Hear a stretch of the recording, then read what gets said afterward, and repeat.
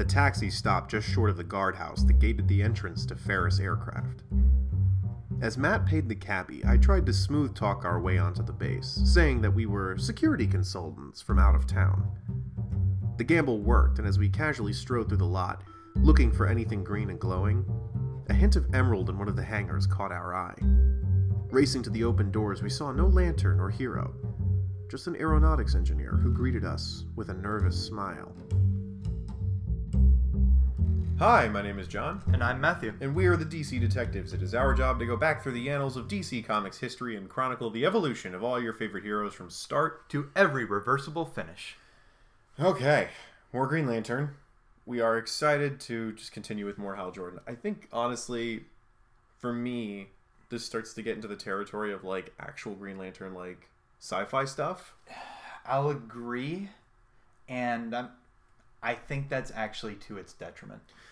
Depends. At least in the short term. In terms of these stories, I think it actually makes it less good. Well, that's the thing is, like, you are, and we're a huge fan of the him and Carol thing. Yep. And that's cool to me, but as a reader who's looking back at Green Lantern as a franchise, I'll explain to you why these 4 issues are really interesting. Oh, no, I fully, like, when viewed as part of the future, these issues are critical, absolutely. Right. So you're aware of the importance of some of these things.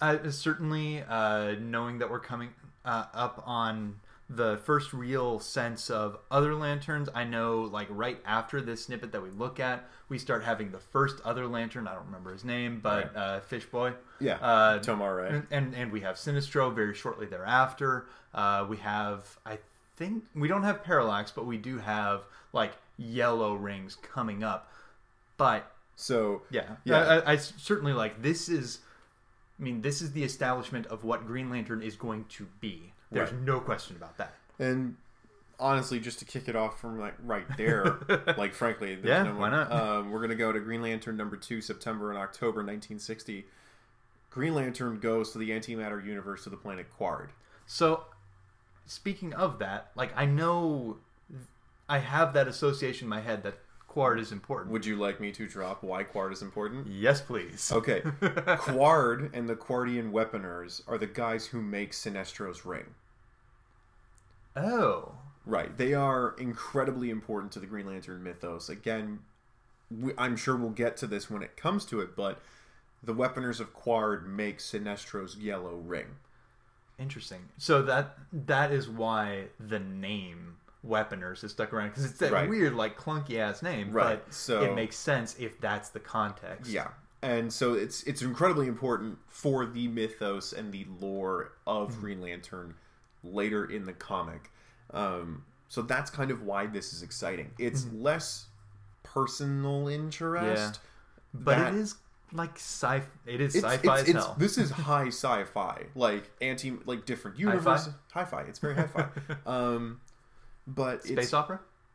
Not yet. It's not intergalactic. No. I would say this is science fiction purely because it's point to point, as opposed to, I would say, space opera is like destination to destination. Honestly, I think of space opera as just being more like soap operas in space, where there's more of a sense of constantly moving plot and convolutions. I would say also a requirement is like the equivalent of countries being involved.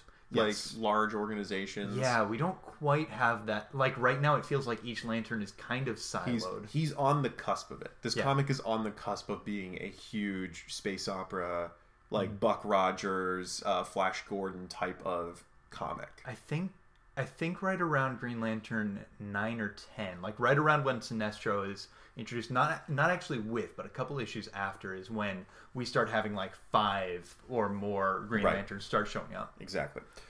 So again, Green Lantern goes to the antimatter universe and to the planet Quard to rescue some Weaponers who are less than thrilled about being Weaponers, and to kind of exact some vengeance on some Quardians who came to Earth and attacked it.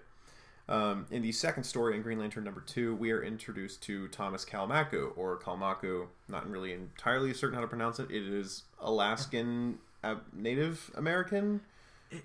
Native Canadian. All I know for sure is that like Inuit? DC Wikia and Wikipedia say he's Inuit.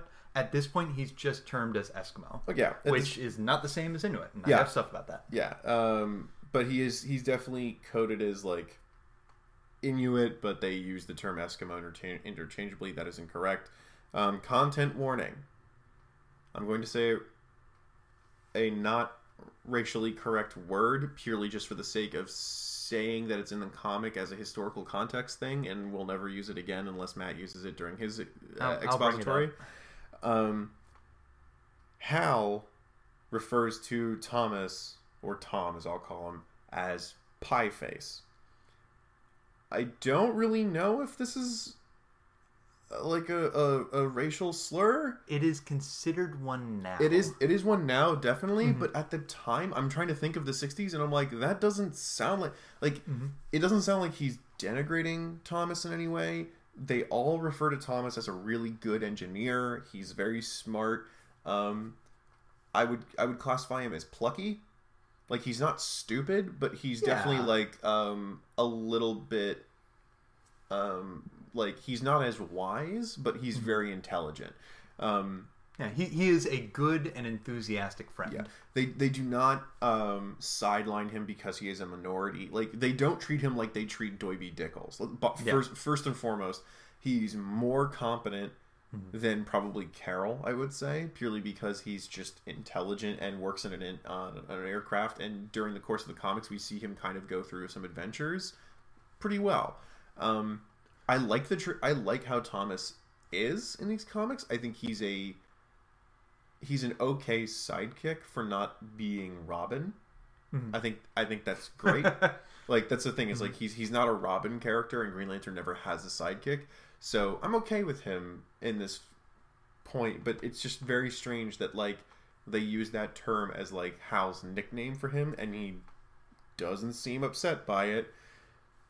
I don't know if it's Hal trying to be cool, or if it's just the writers are using a term that in the 60s is just like supposed to be slang. Don't know. Don't ever call anyone that. It's just not a good word. No.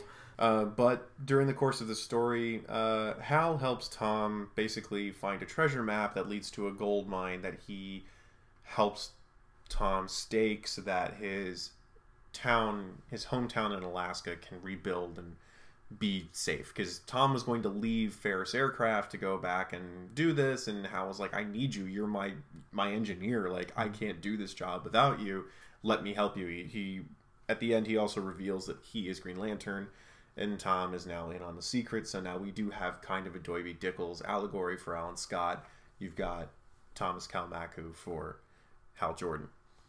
Green Lantern number 3, November-December 1960. The Guardians trick Green Lantern into basically revealing where his hidden power battery is, so that they can steal it and try and like reverse engineer it. It's a pretty straightforward story. It's kind of cool. Again, we go back to the antimatter universe. We see some of the tanks and guns of Quard. Green Lantern kind of outsmarts them. Like, we kind of see Hal getting smarter and better with his ring. A little bit more ingenuity, a little bit more clever. A lot more like designed constructs, right. It feels like. Hammers or like shields. Not just energy blasts, yeah. Like we were kind of seeing for the first little while. He's starting to get the hang of this. If anything, just like, he's comfortable doing what he's doing and nothing really beyond that. But what he's like, if it ain't broke, don't fix it. Yeah. And it's working. The second story in that, this is stupid. Carol decides that since it's a leap year, she is going to propose to Green Lantern. Apparently, that's a thing. Yeah, I never knew that. Sockhop? Sadie Hawkins. Sadie Hawkins. Right. God damn it! You're right. But it's kind of a Sadie Hawkins situation where she decides that she is going to propose to Green Lantern because she's tired of waiting for him, and of course, Green Lantern or Hal has no desire to propose to her as Green Lantern. He wants her to fall in love with Hal Jordan and wants to propose to her as Hal, so he has no intention of doing that. Which does bring up the question of why he's gone on dates with her as Green Lantern in the past. Right. But at the same time, it's the only way he's able to spend time with her, which kind of, it's 6 of one, half a dozen of the other. Yeah. Like, this is before it felt like it was, romantic drama, and now it's like a little bit absurd Archie. Right. So during this, cavalcade of nonsense, That's a good word for it. Green Lantern creates a fake monster to kind of fabricate some sort of emergency that he's needed on. And he gets knocked out by like a kid's toy plane, and the monster just starts to gain sentience and be a monster because he's just like, whoa, I must exist. Everyone's afraid of me and shooting at me. Well, then I don't like them, and starts being a monster. And when Green Lantern wakes up, he's like, oh shit, they got a hand real quick, and like pretends to defeat the monster to make it look like he wasn't in control with it. And gets back on the ground. Carol begins to propose to him, and then the Green Lantern fan club, which is basically the Bye Bye Birdie fan club, all those girls who are screaming and cheering for Conrad Birdie. That's a good musical. I've never seen that musical. Think Beatlemania, except just for Green Lantern. And they chase him away, and he's like, sorry, I'm not gonna marry him, out, and leaves. Real quick, the ring can create sentience? Yeah, and the fact that GL has no problem melting something that achieves sentience. Right. A little weird. Just a little bit of a, whoa, can you do that kind of a thing? But apparently it can. The ring clearly can create life to a degree. At least intelligent life, not really organic life. And so one thing I almost wonder about this, it's only shown as doing that self-reflective thing and talking and thinking to itself while Hal's unconscious. So I almost wonder whether part of his like consciousness was not imbued, but like traveled into it and animated it while he was unconscious. Which, like, that's my no prize explanation, because otherwise it's kind of squicky. Yeah, it's like the Invisible Destroyer from the last episode. Yeah. Like, yeah, it's subconscious. Because presumably he has to be focusing to maintain the construct. Oh.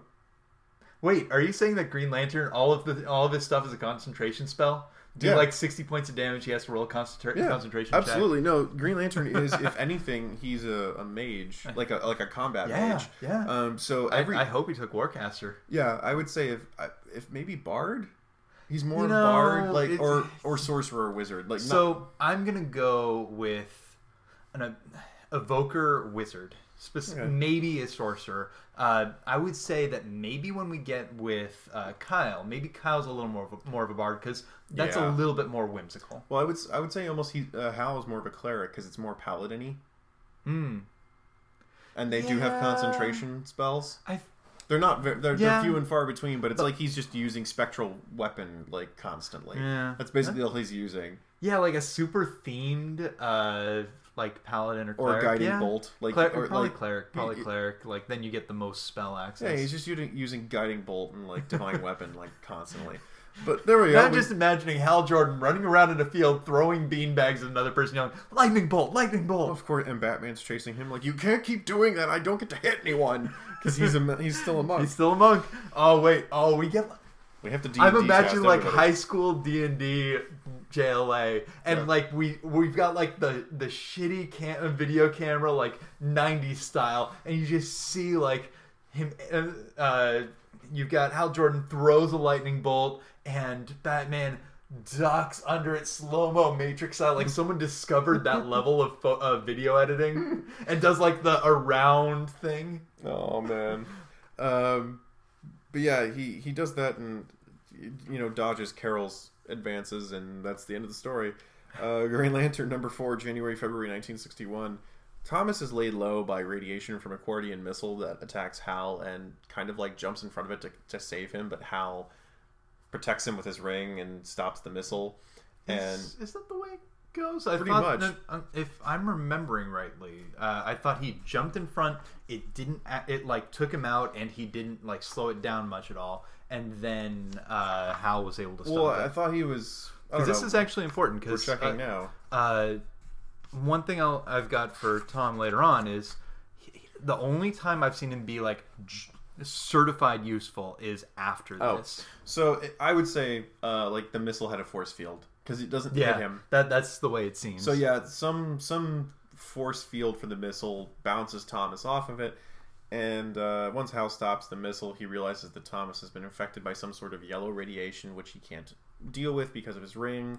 Looks at the missile more importantly and just realizes this is probably from Quard. Goes to Quard to get the guys to be like, hey, I need an antidote for my friend, you assholes who tried to kill me. And they're like, well, we will give it to you if you fight our robot Naxos. Which is just a cool... Oh, man, and this bit is so disappointing. Naxos it's is like cool. so much coolness, and then immediately nothing. Right. I mean, Naxos is this cool robot they developed to fight Green Lantern. They get in a sort of gladiator arena thing, and as he's fighting Naxos, Naxos begins to speak to him because apparently Naxos has developed sentience and awesomeness and is like, hey, you're cool. These guys are bad. Here's the antidote for your friend. I just happen to be able to make it here on the field of battle. And also... That was a little odd in retrospect. Yeah, and it's like, alright, I'll cover your escape, and then Naxos gets destroyed by the Guardians. He gets destroyed, like, in a text bubble, like, not off-screen, but it happens, like, you already see him destroyed, and GL is saying something by the time it happens. It's really, like, a full page of build-up, and then he's just gone. Yeah, their fight is, like, 2 pages. Yeah. And then Green Lantern returns from the antimatter universe to save Thomas, and all is well. Second story in Green Lantern number 4...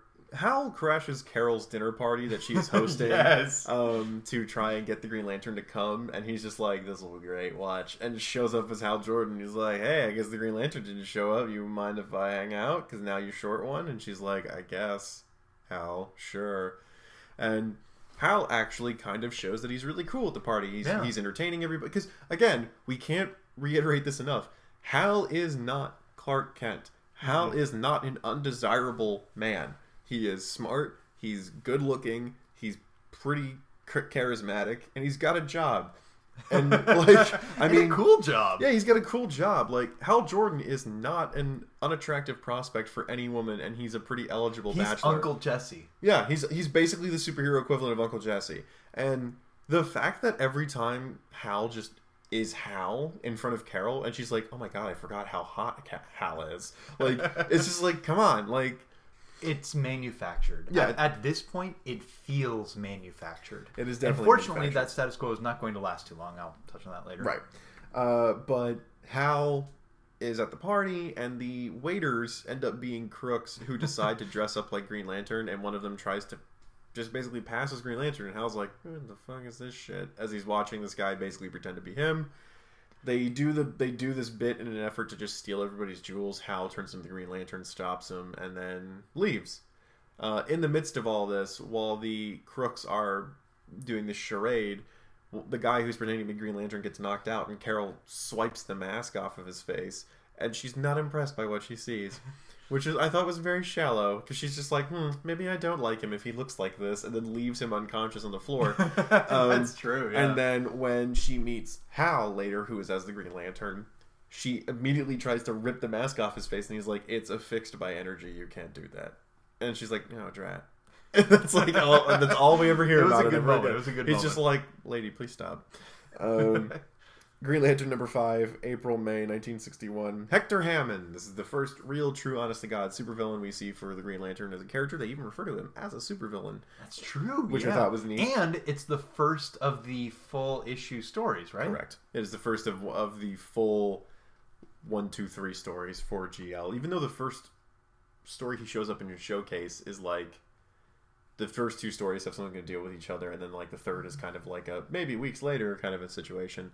But this is the first Green Lantern comic that is 1, 2, 3, I think. Hector Hammond is just this fancy science playboy guy that everybody's really enamored with, who happens to just know a bunch of cool tricks. Think show off Elon Musk. Who happens to be like more interested in going to like parties than he is about like saving the world. And Hal is not happy about this guy because Carol seems quite taken with him. Now, as they go to investigate Hector Hammond, Hal has a great idea. Hey, Thomas, I'm going to basically just turn you into me and give you a fake Green Lantern ring that can last for only 24 hours. And you just fly around Coast City being Green Lantern for a day and basically be a distraction while I go check out this weird signal that's kind of like out there that I think is to do with Hector Hammond. And Thomas is like, sure, I get to be a superhero for a day. No problem. And Hal's like, cool, glad we both agree on this plan. And they split up. As Tom is flying around the city making a scene so that he is seen as Green Lantern, some scientists on an island see him through a televiewer thing. It's not important. Basically, they tractor beam the fake Green Lantern to the island and reveal to him, hey, Hector Hammond is holding us hostage, and he uses us to make all of his inventions. And Thomas is like, wow, that's heavy. I can't do anything about it, because when you tractor beamed me here, my fake ring fell off. And so he has no ring now. He's just a dude who looks like Green Lantern. We are super intelligent, but we did not think of this. Right, yeah, it's very silly. And Hector Hammond, of course, finds the ring on his secret private island and goes like, what luck! A Green Lantern ring. That must mean Green Lantern is around. And as he's using the ring and messing around with it, he finds Green Lantern, a.k.a. Thomas at this point, and just locks him up with the scientists. And Hal starts to see that the ring is being used. No. You're skipping over something important here. Oh, yeah. Meanwhile, on the island, Hector decides to reveal that, like, hey, I got all this cool stuff from a meteor. And everyone's like, what? He goes, yeah, so, like, I found this meteor on this island, and it evolved everything really, really advanced in, like, 100,000 years, and plants were growing that shouldn't be growing. So I just took a bunch of dudes and shoved them next to the meteor, and I made them advance, too. So, hey, Green Lantern, guess what? You're a monkey now. And legit turns Thomas into a monkey a la Animorphs. He de-evolves him back to whatever, like a million years back, the missing link. Right. And I do want to call out, like, props to both Aquaman and Green Lantern. They both take evolution as a given. Right. And also, I guess the ring can do that too. Yeah. So, okay. So things we're learning about power rings. Right. I mean, actually, well, to be fair, like, the line is they can do anything. That's the line that we see used. As long as your will is able to command it. Yeah, the limitations don't really get, like, established until later. I mean, even it... Slight digression, just a short one. It's interesting to me, every kind of power that gets introduced about the ring just gets introduced. We don't see, like, any kind of, like, Superman introduction, like, oh, this is how the powers work. We don't see any, like, oh, like, my body is made of pure energy, so bullets go through it. It's just, whatever he needs to do, he just can do. He can, I can phase through because I can do that. I can turn myself invisible. I can make a copy. Right. And it's, like, it's kind of good that they don't take extra time to explain, but at the same time, it's, really? You don't want to explain it a little bit? Anyways. It's kind of Gardner Fox in that aspect, but a little... kind of let it slide because these are more enjoyable than Gardner Fox. Yeah. It works, but I could see it being annoying for especially, like, super lore critique folks. Right. I mean, for me, I'm just going, now, they can't do that with the rings. Mm-hmm. Bottom line, back to the story, Hal realizes that the ring is being used away from Coast City, and he goes, oh boy, Thomas might be in trouble. So he goes to find Thomas, and he's like, oh my god, you're a monkey! And transforms him back, and he's like, oh my god, watch out, Hector Hammond! And he's like, wait, what? And they begin to have a ring fight. Some fancy ring slinging with just weird constructs, and Hector Hammond makes a machine gun nest to kill Green Lantern, but then it's nicely inventive. Right. But then you also realize that he hasn't charged this fake ring, so it disappears right when he's about to command all the machine guns to shoot Plot convenience. Right, and he goes, well, I'll do it myself. And again, which begs the question, those are constructs. How are they staying around? The ring is gone. So, I'm not sure about this, but I think at this point they haven't, like, they say the ring can create things. It doesn't say, like, they are constructs per se. Right. Because now that you mention it, that actually makes something click. So I read it a little bit ahead. The issue with Sinestro, where he sets himself up as a tyrant, he builds with the ring a palace, and it's still there. Like, it's not like, oh, this is a temporary ass thing. Right. So I almost wonder if at this point, like, the intended canon is things stay when they're built. Okay. But as Hal Jordan defeats Hector Hammond, he erases all the intelligence that he has learned from those guys out of his brain, and then also kind of reverts the guys back to normal and takes away all the inventions out of their heads as well. And he's like, okay, everybody's back to stage one. And Hector Hammond is put in jail and now is decidedly reading books like a madman to learn all the information that he lost back. Specifically the dictionary. Like, that seems like Weird. a really inefficient way to learn. That's not working for you. Go with encyclopedias, man. Yeah. So that's where we're going to stop today. We're going to stop right before things get really spacey, I suppose. And then when we come back to Green Lantern, we're going to hit heavy on all of that. But we're going to move forward with another character soon. But I imagine you have a plethora of notes. Honestly, a lot of them come down to Thomas. Or Thomas. Yeah, I mean, whatever you want to call him. Just as long as you don't call him the other. Yeah. A chunk of it is about that, actually. Yeah. But first, let's digress to the future. Actually, our past, our 6 years ago past. Sure. Came out in 2011. Yeah, 2011, 2010. Yeah. So, in preparation for this episode, John and I watched the Green Lantern movie. It was the first time I had seen it. Right. And first off, like, we generally agree it's not a great movie. Well, now there's two more you gotta watch. You gotta watch the two animated movies. Oh, yeah. Because those are good. Those are good. I absolutely believe it. But yes, we do watch the Ryan Reynolds Green Lantern film. And he was one of the best parts of that movie. And like a generally okay movie. Like, not bad or not... It wasn't bad in any way. It just didn't feel uninspired. But anyways, I have a little bit of notes relating to it. First off, the actor who plays Thomas is apparently Maori and Russian Jewish, which is why he doesn't look Inuit. Kind of disappointing they didn't get an Inuit actor, but they also didn't just completely whitewash the character. Yeah. So I'd say it like kind of... You tried. It comes out in the wash. The "you tried" star. Yeah, and also like he was a solid character, so like good actor. All right, person of color. One thing that you brought up was not understanding why Abin Sur had a spaceship. Yeah. And so, in the course of researching stuff for this, first off, like, there's still no justification in the movie as to why he wouldn't. Why he would have a spaceship. However, in the comics, at least in Green Lantern Volume 3, so this was around like 2007, 2008. That's post Rebirth.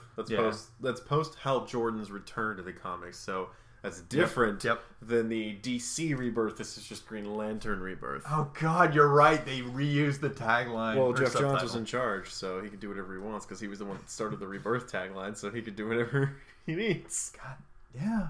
All right, yeah, no, but it worked. It worked. Yeah, it's fine. But yeah, did you read like that chunk of Green Lantern stuff? While. That was during the War of the Light and stuff like that, so that was when like the Sinestro Corps started happening. Red Lantern. I read everything like. I honestly don't know. I basically read Rebirth, and then I read Sinestro Corps War, Rage of the Red Lanterns, Agent Orange. So did you go through like 3 issues of Flashback, like back to no Hal's origin? I don't remember seeing that. So I almost wonder if like what you were reading was specifically Green Lantern Corps, but one way or another, for reference for something about Tom. I read exactly one issue of Green Lantern. It was Green Lantern number 30 from Volume 3, and it's a flashback issue, and it had Abin Sur flying and like getting basically heckled by Atrocitus, I think. Yeah, Atrocitus is the guy who wounds him. Mm-hmm. And his whole like I remember seeing that. He's heckling him about so he's heckling him about we both saw this vision where your ring would fail you in the moment of greatest need. So now you've got this spaceship with weapons on it because you don't trust your ring, and because he didn't trust the ring because he didn't have the faith and the willpower in it. The construct that he had used to hold Atrocitus in place broke. So within like that. Might be a little bit of like a no prize retcon to give a reason for the spaceship. Yeah, I'll take it. Yeah, that makes sense to me. I like that. All right, so a lot of my stuff is about Tom. Okay. Frankly, because like I don't want to call him the Lois, but he's the Jimmy. He's Jimmy Olsen. So from a different, I'm actually coming at it from a different angle. He is the new sidekick who gets introduced and then shows up in every story, like basically from then on. And sometimes, like we'll see that sometimes where a character will be introduced and they just keep showing up in basically every story. And then there are some where it's more like it goes for a little while and then it drops off. Like Ultra Humanite is an example, not of a sidekick, but here's a villain who's in everything, gone. Right. So Tom is pretty consistent, especially because of and again, content warning, pie face thing.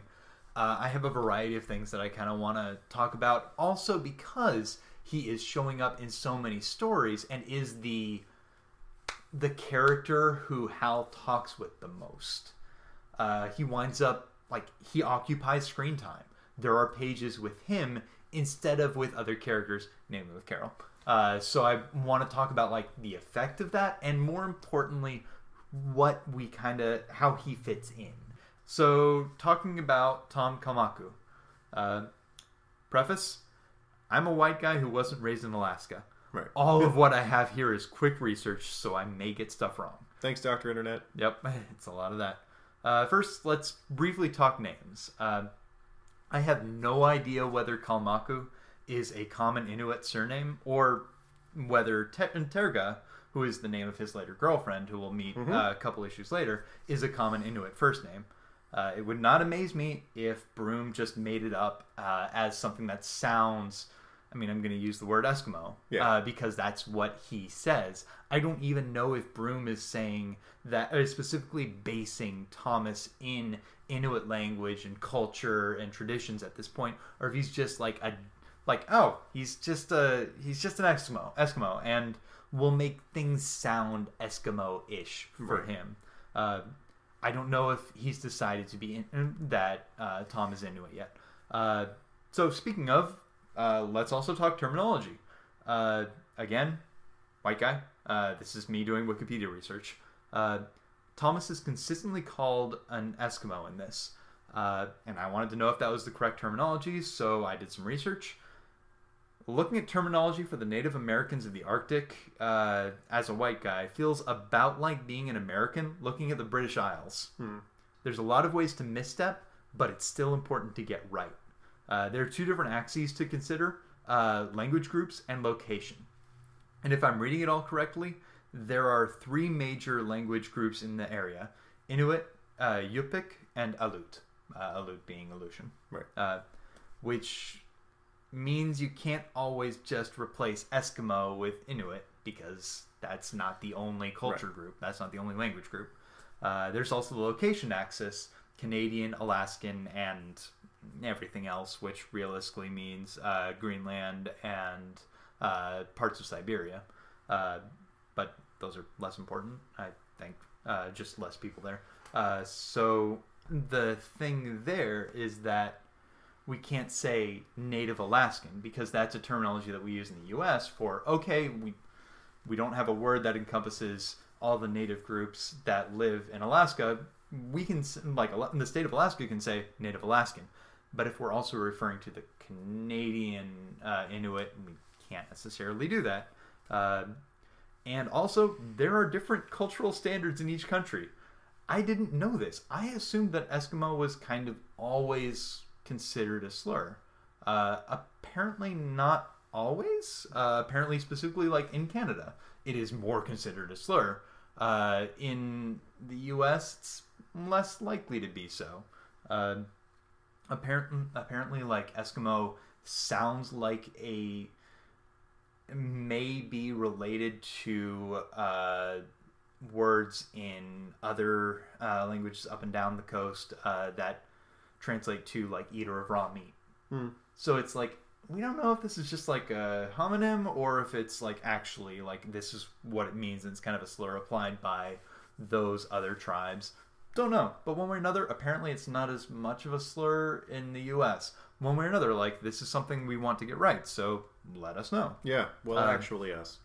Yeah, and realistically, what the takeaway from this that everyone should bring with them is that there isn't a single name that applies in all situations. Specifically, you shouldn't generalize about native tribes. Inuit and Yupik aren't the same any more than New Jersey and New York are the same just because they're close. Right. Listen to your Native American friends about what they want to be identified as. They may prefer to be called Indians, though that was what my friends said. Like, hey, this is how we self-identify. This is how we want you to refer to us. Your friends may not want that. Your friends may not want labels at all. Talk to your friends about what they want to be identified as, or if they want to be identified at all. That is entirely reasonable. Respect people and ask them. Right. And that is your public service announcement for the day. Which brings us to, content warning again, pie face. So, it's not clear, is basically what it boils down to. Like, my read on this is that it wasn't a slur before Green Lantern came out, but then people adopted it and started using it so much and directing it at Inuit and Yupik, Native Alaskans, that it became effectively a slur. I can't find anything from before 1960 about it being a slur. Before then, it was apparently like someone who was kind of empty-headed, kind of a little bit just, I don't think about too much. So a little problematic on its own, but not necessarily racially tinged. That being said, there might be an entry in the 1960, it's the the Dictionary of American Slang. But I can't find a copy that has like those pages. Google Books doesn't have like that specific set of entries, so I can't tell. But there doesn't seem to be anything concrete about this was a slur before then. Certainly a slur now, though. Yeah. So be aware of that. And according to 80s DC writer Gerard Jones, he asked editor Julius Schwartz about it and was told, quote, "It was a pun on Eskimo pie. Whether we believe it or not, that's another question. You always got to be a little bit careful about that." That quote comes from Green Lantern, an unauthorized guide to the DC comic book series Green Lantern, which seems like an okay quality source. Broom, or whoever, it may have been Schwartz, whoever introduced the character or came up with the character, probably was trying to do something good, but at like execution matters, and they kind of fucked it up. It's again, it's the "you tried" star. It's like, good for you, you made an effort. A for effort, C for execution, but God bless you for trying. Yeah, and actually points to the star, like Tom is actually really fly at points. Yeah, like when cool. he's first not when he's first introduced, but there's an issue where he intercepts Quardian telecommunications by, like, he is fixing somebody's TV antenna and is holding on to the antenna and starts getting like antenna or TV waves. And while he's getting that, he is dressed in, it's like it's really fly with a little bit of Native American style. He's wearing what looks like a disco shirt with a massive V-neck. Yeah. And if I'm reading the inking right, it's made from the same material as moccasins. Like, it's got that color. Nice. And he's got work boots of the same color, and he's got burnt umber pants. And he drives an old open top Cadillac. Yeah. He just looks awesome in that particular bit. Tom's pretty fly. Like, he's no joke. Yeah. And that being said, now I got to transition into, again, the failures of execution. Tom never actually helps out. He is a good friend. He is there for Hal, absolutely. Like, he drives Hal to the dinner party. He takes Hal's place temporarily to help out. But in terms of like actual like combat situations, which he's in, he doesn't ever make a difference. He's an Inza type of sidekick is kind of the way I think about him. He is someone who is there, who like discovers things and relays them to the main hero, but he doesn't contribute to the action. And that sucks because he's a good character by and large, and he's a good friend. He just never gets written to actually contribute. Also important, and this is another execution issue, Tom is consistently diminished. The way he's referred to makes him smaller. He's always referred to as little. And he's also referred to as Grease Monkey, which isn't a problem in and of itself, but that's the way he's referred to frequently. He's Hal's little Grease Monkey friend. Right. Which isn't a bad, but he's never called a mechanic. He's never called an engineer. He's always called Grease Monkey.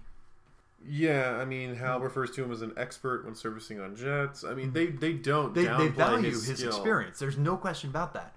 but the way that the narrator introduces him a lot, especially when it's doing that like start of the issue, like Hal Jordan and his friend Thomas Kalmaku. Yeah, that. Yep. Yeah. And it's like it's not wrong. No, well, I mean, but it's upholding some of the same. I've heard Grease Monkey used for literally anybody who works as a mechanic. So to me, that's that's the thing. It's not wrong. Yeah. Him being shorter isn't wrong, but the degree it's emphasized and repeated so many times that it starts to feel uncomfortable. Intentional. Like I don't know about intentional necessarily, but definitely like you actually don't think of him as an equal to Green Lantern. You don't think of him as an equal to Hal in terms of the talking and thinking about the writers. It's just a little bit weird. And then later on, there are bits where the body language of Hal to Tom is at least older brotherly. Like there are bits where he's like, there's a major height discrepancy, which is quite realistic if he's full-blooded Inuit, absolutely. It's just enough where it's like, absolutely points for trying. Execution is a little bit off. They did better with the foreign people in Aquaman. Yeah. And to be fair, like, you only had to do it the one time in that story, and even then they weren't a main character. But, like, yeah, that was... It taken in isolation, that was absolutely a better version of this. And to be clear, I like Tom as a character. Yeah, and I me actually too. think that he does a pretty good job in a lot of ways. It's just that the execution needed to be better. Right. And then the one last bit I have is exactly what we talked about. Just I feel like the romance aspect was really important. The will they, won't they is fine if it's done well. Now, 60s and earlier comics, it's not done well, and that's totally fine because they're still trying to figure out how to do that, and I'm totally okay with that. I'm willing to let that go. My personal headcanon at this point in Green Lantern is Hal has pretty much just given up. He's going to try when the opportunity presents itself to show up for Carol like he does at the dinner party, but other than that, he's just kind of living his life and just going to do whatever he wants. Because he knows, I've got 2 years, there's a timer on this, and then I can start trying again. Hopefully she wants me at that point. So in that time, he's just doing his thing. And I kind of like that. I kind of like the idea that, like, that's actually kind of realistic to me. It's somebody who is trying to have a relationship with someone who isn't getting the right vibe or isn't getting the response that they want, just going like, all right, it's cool, I'm going to do my own thing. And that's what Hal's doing. I like that. To me, it's healthier for him as opposed to pining after Carol, who is seemingly obsessed with his alter ego to the point where that might be a red flag. just on an off chance. But I like the will they, won't they. Like, I loved the first 3 issues of Showcase with the like super steamy, like, oh my god, like they're really into each other. Oh, like this is a tense relationship. Even after she became the boss, I was totally on board with that. Like, yeah, like that's cool, that's hot, that's sexy, perfect. But I'm in love with Green Lantern. I have this picture of him, and I'm going to hold it to my chest and pine after him, and not invite Hal to any parties, and only invite Green Lantern to parties, so Hal has to show up by himself to outwit. Like, that I could do without. Yeah, no, that bothers the hell out of me. I fully agree. Like, honestly, I think from Green Lantern #1 on, like, I'm fully on board that this is... It was shitty writing. Specifically that you heard me talk in the previous episode a lot about like how close they were in the paneling. And in these stories, Green Lantern is trying to build distance. He's trying to get further away from her. He's trying to be like, let's flirt, but let's not... This can't go anywhere because I want like you and Hal to be a thing. And yeah, so first off, like, that's just fucked. That whole romantic dynamic is just fucked. Well, I wonder to a level, of course, it's not good because he's being dishonest with her, but he's also trying to establish boundaries. Honestly, so when I'm referring to fucked, I mean, it's not going to be steamy. It's not going to be, it's not going to sizzle because it's just like, okay, no, you're like, you're both sitting down on a park bench and then Hal is moving as far as possible to the edge. Right. And yeah, Like, We really should try to certainly get there, like, there is certainly a conversation to be had about, oh yeah, no, you guys aren't being honest with each other, but whatever, like, let's set that aside. It's just not going to sizzle, Right. if they're, like, if he's actively trying to put distance. And Carol, like, I think in part because the villains and situations have more screen time associated with them, and the key friend is Tom now, there isn't as much time with Carol to flesh her out. She's just kind of the girl right now. She's becoming she's just gonna stay that for a while. She's becoming Perry White.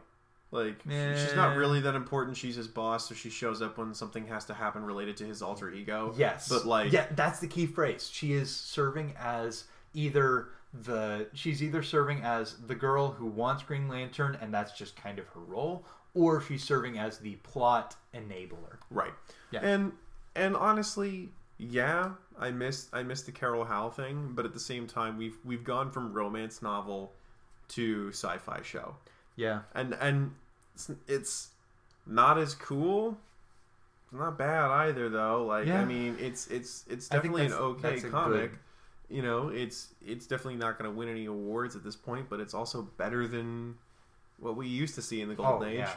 Oh, Still, yeah. like, I mean, Noxos the robot and like Hector Hammond and all that's kind of cool, and I'm digging it. You know, it's maybe on par with Aquaman. If anything, I like that it's a little bit more serious because you can kind of get into it. It's more action oriented, so it being serious kind of fits it. But I think it also does action like serious better than Aquaman does during that those two showcase issues. Yeah. I think these are absolutely better than those. Yeah. I'm not inspired by them, but I agree. Like they're solid, but yeah, like I had that happy place. Yeah, it was taken from me. We're definitely not like going out of our way to be like, if you want to read a Silver Age comic, you should read Aquaman like we did with Aquaman. Like we're not doing that with this right now. Yeah. Then again, we haven't hit the high note when like the lanterns start showing up and you get Sinestro and like we haven't gotten there yet, but we might. And the one thing I'll say is, so like I said, I did read like further a little bit. The Hal Carol dynamic does improve a bit later on. Specifically, the Hal Carol dynamic, not the Green Lantern Carol dynamic, because there are going to be points like he goes on a double date with Carol and then with Tom and Terga.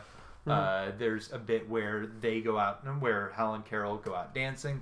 It doesn't sizzle as well by any means, but it's at least okay. This is happening. I really like the interpretation of her in New Frontier, where she's the boss, and they're very like that sequence when they're at dinner is the epitome of the Hal Carol relationship, of the two of them talking business, and Hal gets the job, and he's like, "Well, that's great. We should celebrate." And she goes, "You know, Mr. Jordan, I have a very specific rule as to not fraternize with my employees." And he goes, "Well, I don't start till tomorrow."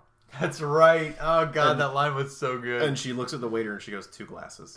and like that's the perfect epitome of their relationship versus everyone else is like, you know, Lois and Clark is the, you know, you make me want to be a better person. Barry and Iris are the wholesome, you know, you're my lightning rod, you ground me. Selena and Bruce is the really bad, like, codependent. I hate myself for loving you. It's very much that. I can't sing while laughing. That's an issue. But it's very much that. Mara and Aquaman are, I believe in you. You are better than this, and I will support you as you find out who you are. Like, there's so many different relationships, but Hal and Carol are very much the, like, okay, like, we can't go on dates with them because it's, like, really uncomfortable. Like we just, like, halfway through, just, like, they're Hal just staring starts at each nudging Bruce, just like, go. Yeah, like, they're, like, all over each other at on dates. Like, you know that they're, like, the only couple that they can go out with are probably Barry and Iris. Because they're, like, totally like, funny. They think it's adorable. They think oh my that they're... god, that's... They're totally into how cute they are. Like, they're like, look, it's so good that they love each other that much, is how Barry and Iris see it. And Hal and Carol are like, they think that Barry and Iris are wonderfully old-fashioned. And that's kind of that whole dynamic. It is the... Oh, it would be like that when we're 70. Right, they're like, they're their best friends.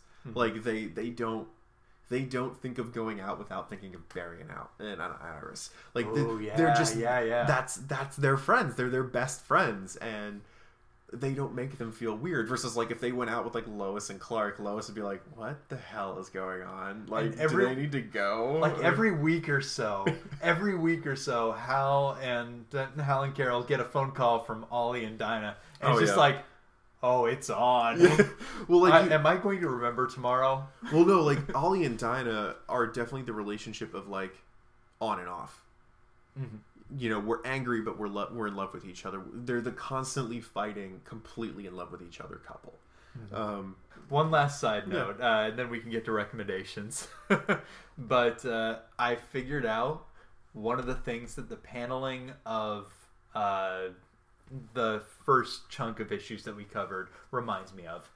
The comic strips of Calvin and Hobbes where Susie and Calvin are playing house. And it's just the hyper dramatic, darling, I'm home and I brought a surprise. I hope it's a divorce. Like, I have it up right here, and it's just like, oh man, I remember this shit. Oh, she has the baby, and it's a bunny, the baby's and the he's rabbit. like, that's a rabbit. Yes. And she's like, no, it's not, so it's our good. child. He's like, no, this is stupid. No, it's a bunny. So good, and there's a couple of them, and it always works. Oh, Calvin. Man, I need to reread What was the name of the Captain Blasto? There's Spaceman Spiff. Spaceman Spiff, yeah. And then there was like a superhero with a blaster. Well, I would definitely say that like Captain Stupendous might be Captain Stupendous. No, it's not that. But I would definitely Stupendous Man. Oh, okay. Yep. But I would definitely say like Green Lantern is definitely Spaceman Spiff, but like serious. Yeah, it like this era, Yeah. or rather the issues that we covered today are very much Spaceman. Calvin's trying to do the Spaceman Spiff vibe, but like with Calvin imagination. And Yep. that's very interesting. Mm-hmm. Gosh, recommendations right now. I'm trying to think of the last time I did Court of Owls. Mm-hmm. Okay, so the one I'll recommend, I'll actually recommend two things that kind of fit into the same thing. The first being, if you haven't read More Than Meets the Eye, please do so. It is, like, first off, okay, so you have Transformers, and then it's, like, really well written, really fucking funny. Rodimus is just, Hot Rod is fucking hilarious. And it's also, like, there are some genuinely emotionally impactful moments in there of giant gay robots in space. And I'll also recommend Query, which is hosted by, I don't remember her name, but it's a podcast by a stand-up comedian, a lesbian woman, and she just has people Cameron on. Esposito. Quite like Yeah. she had Rebecca Sugar on, and it was an amazing interview. Yeah, Cameron Esposito is really funny. She's got a good. She did I think it was the BuzzFeed question, ask a question of a lesbian. I believe it. Like series for a long time, where she was like just answering questions that people would ask her, and she would just make them really funny. She's got a hilarious delivery. Yeah, I think she's got a show with her wife, like on a streaming service about being two married lesbian comedians and like what that's like. That's right, because her wife is also a comedian. I forgot about that. But they're cute and they're also really clever and funny. So if I can't remember her wife's name, but Cameron Esposito, if you're looking for the Query podcast, if that is who that is. I guess I'm gonna go with an old standby just because I'm not up on my recent Rebirth stuff yet, so I can't recommend that. But I will say, if you haven't and you're curious about something like creator owned from the ground up and just really interesting and really weird and out there and funny, Goon. Ooh. Eric Powell's Goon is just such a weird... It's dirty adult Sunday morning comics. Like, Goon is essentially a big mob enforcer guy who fights zombies in a town full of weird monster people. It's Hellboy, but way less taken seriously. And... That's a good way to describe it. It's also a very distinctive style. It's very beat 'em up, but also silly, but also kind of like weirdly heartfelt at the same time. There's a lot going on. Goon is just a really good read. If you're looking for something that isn't a superhero comic, that's a little bit more out there, that's a little bit more gothic and weird and silly, Goon. You know, if you're into Hellboy, you'll be into Goon. Goon is just Hellboy light and jokey. So I think that will do it for us this episode. We're going to revisit Green Lantern at a later date. We are going to assemble the Justice League and do all their episodes first. Wrong franchise. Right. We're going to join the Justice League. We're going to America the Justice League? Sure. Yeah. But we're gonna do all that and get those characters kind of grounded so that you understand who is in the Justice League, what they're like at this time. And then we're gonna do some like team books or do Justice League for a while, and then we'll start getting into the weird, wacky, and crazy of... I'm looking forward to that. I'm definitely gonna push for us to do Metamorpho, guys like that. So there's some good characters out there that are creations of the Silver Age that pop up during like Crisis this and Crisis that. You're just like, holy shit, is that Metamorpho? A writer at some point carries the torch for that character. Yeah. I'm gonna see if we can get like Firestorm, things like that. You know, Firestorm is a Silver Age character? I believe so, if I'm not mistaken. I guess I believe it. But yeah, things like that. We're gonna see if we can get some really interesting, different characters that we haven't covered. Basically, like how we did Sandman. We're gonna do one episode for them. We're gonna go through the whole thing. We're like, this is what this character is. Hooray! So hopefully you are excited about that as well, because we're gonna get away from the main Justice League. But next, it's gonna be everybody's favorite Scarlet Speedster. At least those of you who watch the television show, it's gonna be Barry Allen as the Flash. We're gonna get to see what Barry Allen is like when he starts out, a whole new origin story and just a whole different tone. So get ready for that. And that when does that start, by the way? Is that earlier? Is that around the same time? Okay, around the same time. If I'm not mistaken. I I believe he's. I think he's before Hal. That sounds. If I'm not mistaken. I feel like that might be 54. Earlier, which yeah. would be crazy. But one way or another, it's gonna be good times in Central City. So we will see you all next time. DC Detectives can be found on SoundCloud and iTunes. To stay in the know, check out our Facebook, Twitter, Instagram, and DCDetectivespodcast.com.